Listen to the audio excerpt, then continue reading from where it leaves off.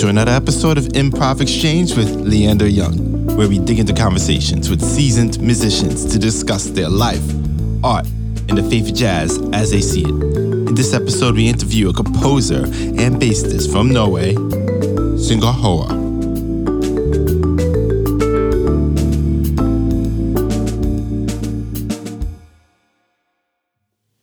Hello, everybody. Welcome to another episode of Improv Exchange. Today we have Sigurd Hoel.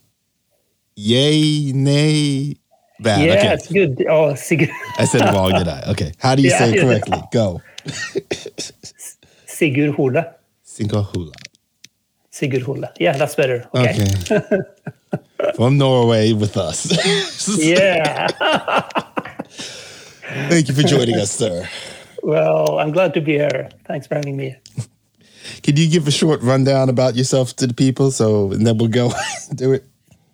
Yeah. So my name is Sigurd Hoel, like you said, and I'm a bass player, mostly a double bass, and also composer. So it's like 50-50 composing and playing, and I live in Norway, just north of Oslo. Guess we'll talk more about different things as we move along. Definitely. And your newest album, or the latest album, the one that just came out a few days ago, gotta say, I like it. I wouldn't call it really a jazz album, but one thing I will say, if I was to do a documentary and I wasn't writing the music, like the background music and everything, I would definitely reach out to you. But thank you. No, seriously. What was your motivation behind this? So I'll tell you a little bit about that. I was asked by a festival in Norway called Oslo World to do a commissioned work for the festival in 2020. And the festival theme of that year was solidarity. And quite some years now, I've been focusing a lot of my work on nature and also on working with natural sounds. My latest solo album that came out before this one was actually recorded partially outdoors, on this island in northern Norway. So when the theme Solidarity came up, I wanted to see if I could make the commission somehow about solidarity with the nature and also solidarity with human beings that live in and close to and as a part of nature in a different way than I do or we do in the Western world. So as it happened, when we decided to do this commission, it was just after the coronavirus pandemic had locked everything down in March 2020. And I remember reading this article in the New York Times at that time about the Yanomami people, which is an indigenous people that lives in the northern Amazon. It was telling the story about how they, and I guess also many other indigenous peoples around the world, was facing the threat of yet another pandemic or epidemic brought upon them by the outside world. So that really awoke in my sense of solidarity reading this story. And so that's part of the story behind it. And I started doing more research and learned more about the Yanomami and their way of life in the rainforest. And I read this amazing book that's called The Falling Sky, which is written by their spokesperson, who's called Davi Kopenawa, who's also a shaman. And this book tells a story about their life in the rainforest and about how the meeting with the outside world, their first contact with the outside world was as late as in the 1930s or 40s, I think, so it's not that long ago.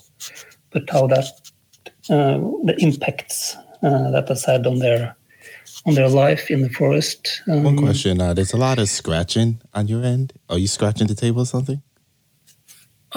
I dropped something. Oh yeah, I am. Okay. I'm sorry. Oh no, was that's that okay. bad, brother? Yeah. Should I do it again? No, continue. Yeah. Continue. Yeah.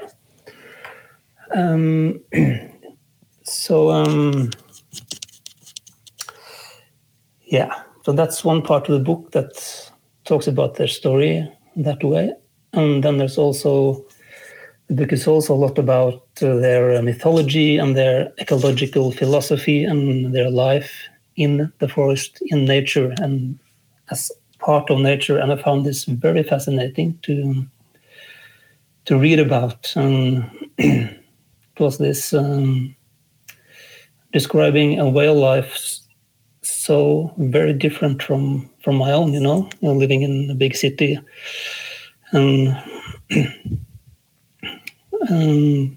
But at the same time, it's awoke a sort of, should I say, feeling of recognition, or this vague sense of feeling familiar with that way of life. And of course, I'm very concerned about sound, and I started thinking, well, what might their sort of sonic environment be like, and how would that differ from my own? Because I'm very concerned about how the effect that sound has on our lives. The sound that surround us, if it's music or if, whatever kind of sounds we hear during our day.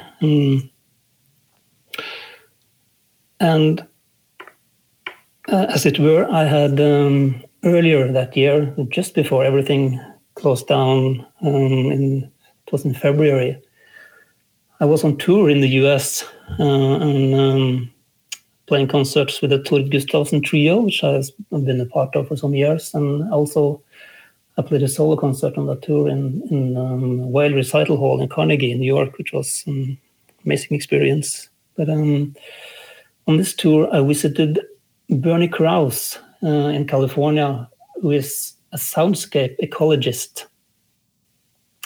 So Bernie has been traveling the world for more than 50 years, recording the sounds of nature in many different habitats.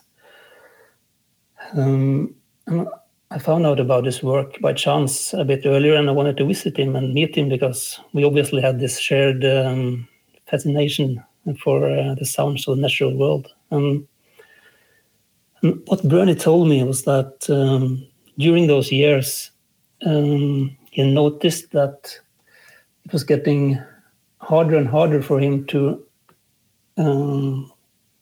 record what he described as the sound of a healthy habitat, where the whole spectrum of natural sounds are present, like they were when he first started out doing this more than 50 years ago.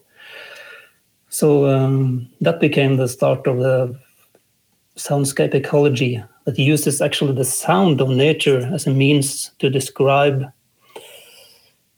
the health of any given habitat. And it turned out Bernie had these amazing recordings as well from the Amazon rainforest, and actually also from this area of the rainforest where the Yanomami people live. So then I got the idea to make this commission about the sound of the rainforest and about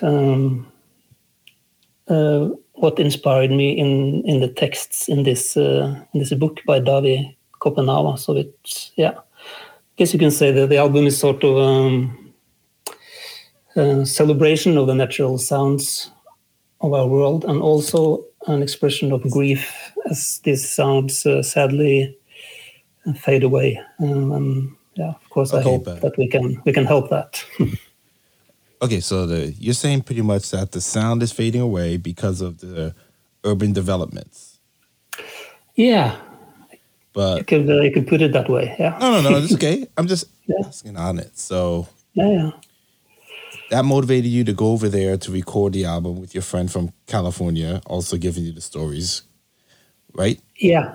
Well, I've collaborated with Bernie on a distance, so he sent me his recordings that he made of the Rainforest some years back. So the album is actually it's a live recording of the premiere of this music that I made for the festival in Oslo, and part of that concert were also Bernie's recordings from the Rainforest. So yeah, I can tell you a little bit about that because it was really interesting. I had this idea to have the musicians of the ensemble to ask them to improvise with these natural sounds, with the recordings.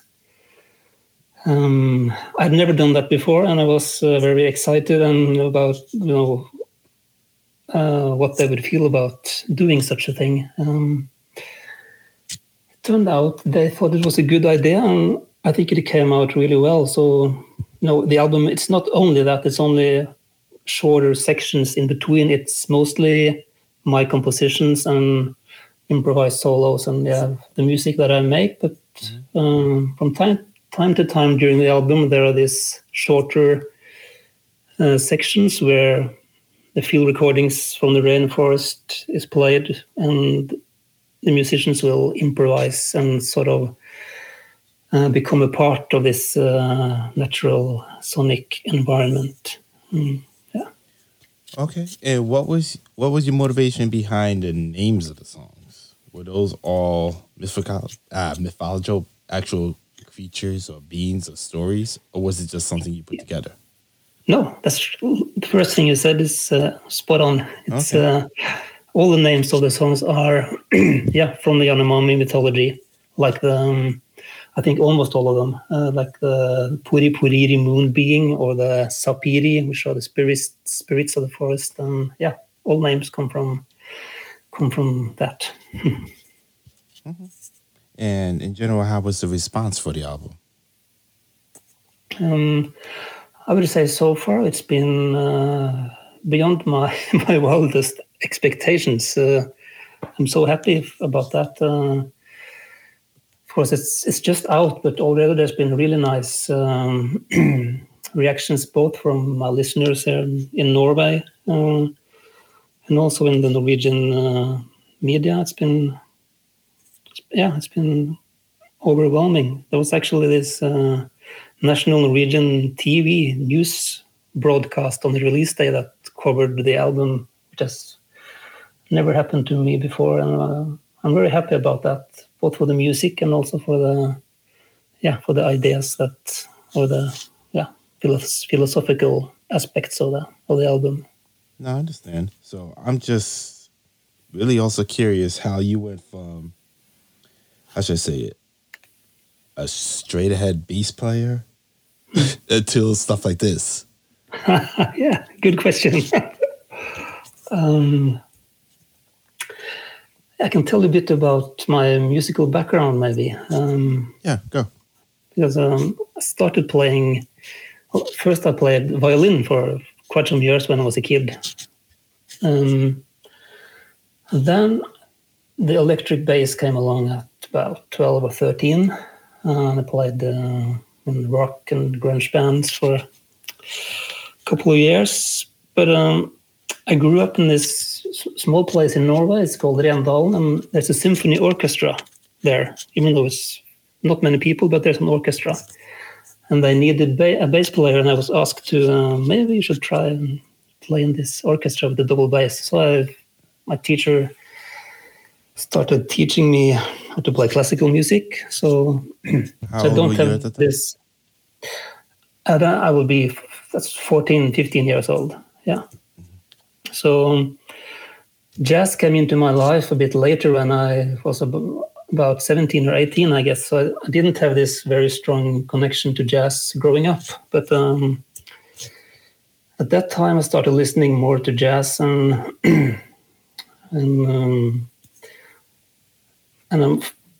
that was an amazing period. I listened a lot to all the great jazz bass players like Jaco Pastorius, of course, I was a huge fan of, and also Paul Chambers and Ron Carter and all those guys.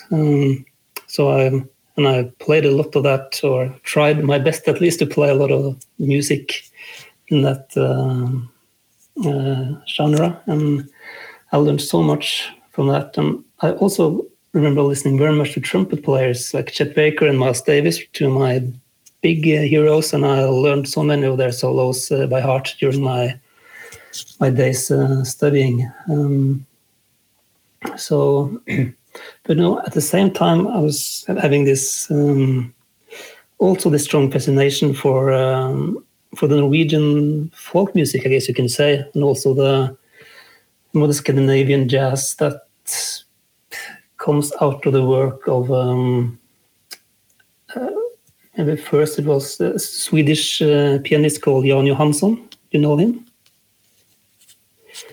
Which started to mix the sort of Scandinavian folk traditional music with influences from the jazz world, and also Jan Garbarek so is an important player in that sort of the more Scandinavian jazz. And I guess at some point I started to getting interested in how I could make similar sounds, or express on the double bass the influences I was getting from this from this music, which I was always played a lot with the bow from classical music, and so that's been a part of my playing always.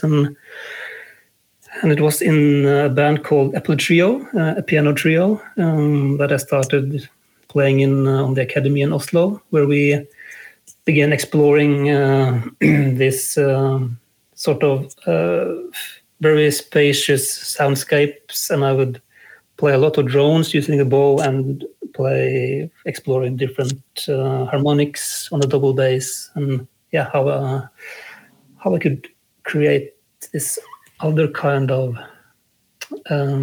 sonic landscapes on the bass that it's quite different from the more traditional pizzicato jazz bass playing, so which I also love, but I also love this other side of the bass. And the Norwegian folk, and I guess any folk music, I feel it's very strongly connected to nature in a way, with the natural harmonics on the string, and you get all these intervals and the microtonal tonality that is different from the normal tempered scale,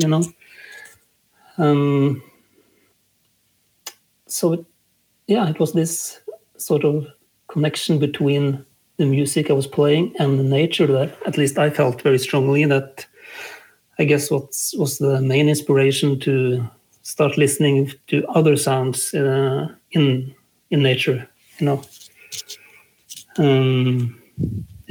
Okay. So.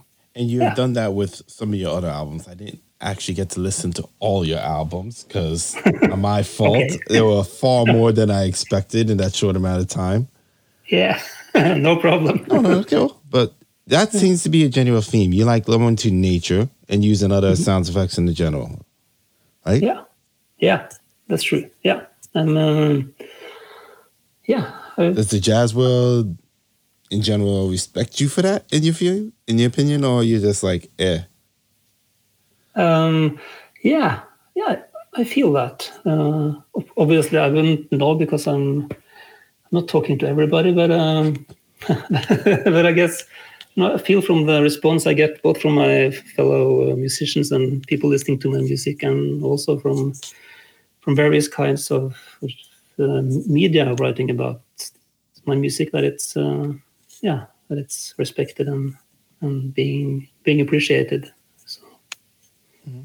And your time that you lived in New York, do you think that really shaped a lot of your music more than California or Oslo? I didn't actually live in New York. I was just My mistake. I was wrong. Yeah, no problem. I was just visiting. I've been there a couple of times and performed in the concerts, but I never lived there myself. That would have been really exciting to try at some point. But yeah, but I've enjoyed going there and experiencing this huge city. So I look forward to going back one day. Yeah. Okay. And what would you tell somebody getting into music, like right now? Like someone comes up to you and says, I want to be a professional musician, jazz artist, etc. Yeah. I'd say go for it.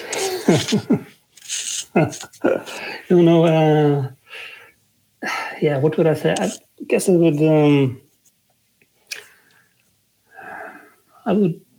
would tell them about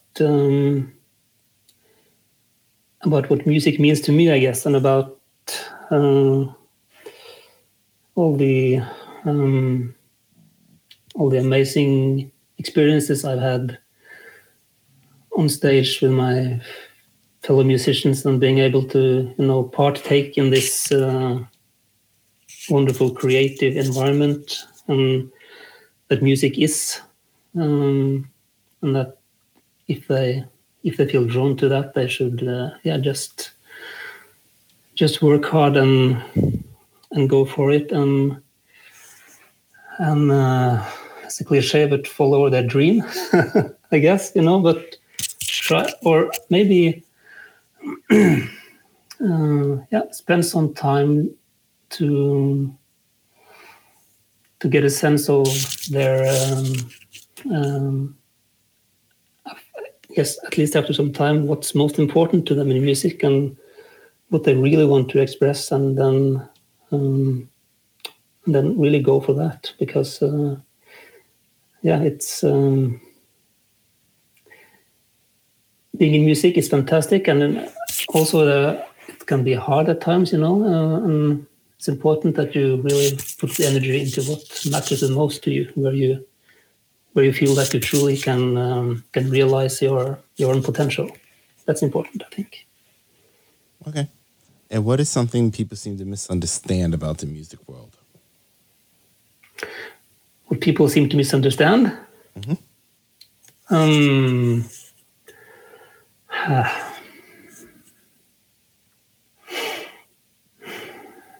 I'm not sure. I have to think about that.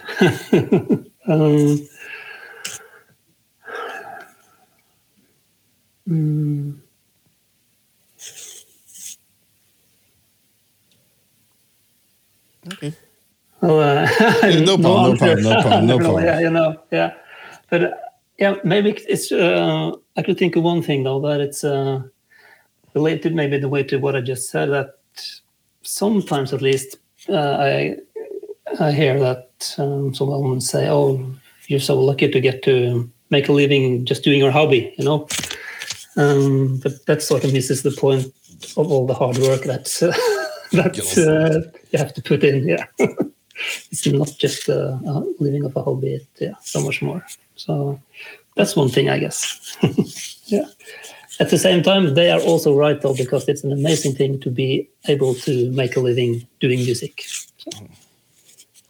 So if you could remove all the barriers and constraints, what would be your dream project, and who and what would be on it? If I could remove all the barriers in... You have no money constraints. You could get any artist in the world. Yeah. It's just my dream project. Wow.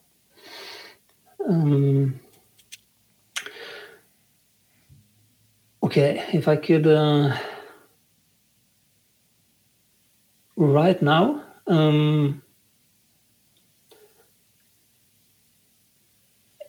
it would be to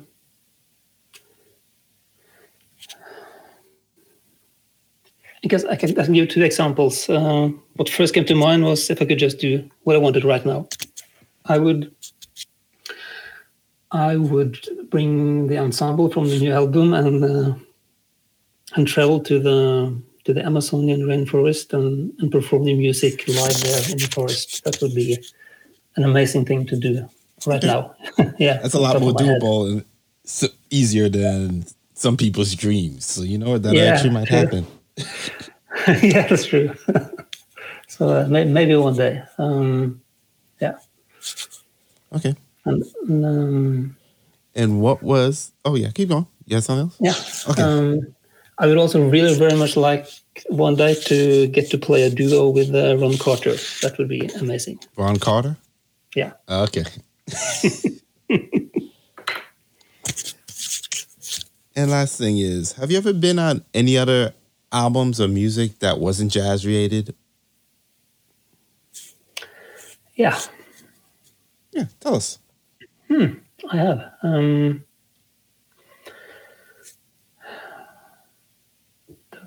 Probably been several. I can't, but I was once, or it wasn't jazz related. Sorry for being so. It's okay. Taking so long. I barely speak one language. I'm not going to judge you. No, thanks. We can just skip this whole blubbering thing and start maybe from now soon. So I've been part of some albums that's been more in the pop world, you can say. In a way, that's also jazz related, I feel, because my background from jazz, I guess, goes into almost any music I play, in a way. Okay. So yeah, I feel that. I feel it's all related to jazz in a way. I haven't done, as I can remember right now, something that is totally unrelated to that. I've done albums with Norwegian folk music and with pop, like I said, and also maybe the farthest away from jazz. That's funny. I did once record a Christmas album with Christmas songs, mostly traditional Norwegian and some other well-known Christmas songs with quite unusual ensemble, I would say. It was this huge female choir, only female voices, and one instrument, which was me on the double bass. That was, that was really interesting to be blended in with all those light sounds. And I really enjoyed that. So. Okay. Well, sir, could you please tell everyone your social media, your website, where to find your album, etc.? Yeah, I can. So I'm on Facebook and Instagram and Twitter. So you just have to put in my name, I guess, Sigurd Holla. And also my music will be available for streaming on Spotify and all other streaming services. And for those interested in buying physical products, I have most all my albums on both CD and vinyl. Then my Bandcamp site would be sigurdhola.bandcamp.com. And my webpage would be sigurdhola.no. Okay. Well, sir, thank you for joining us. Okay. Thanks for having me, Leander. And everyone, this is Leander from Improv Exchange. Thank you. Have a good one. That's that on jazz. Thank you for joining us on this episode of Improv Exchange. Please subscribe on Apple Podcasts, Google Podcasts, Spotify, or wherever you listen. Also, please be sure to follow us on Twitter, Instagram, and Facebook at Improv Exchange.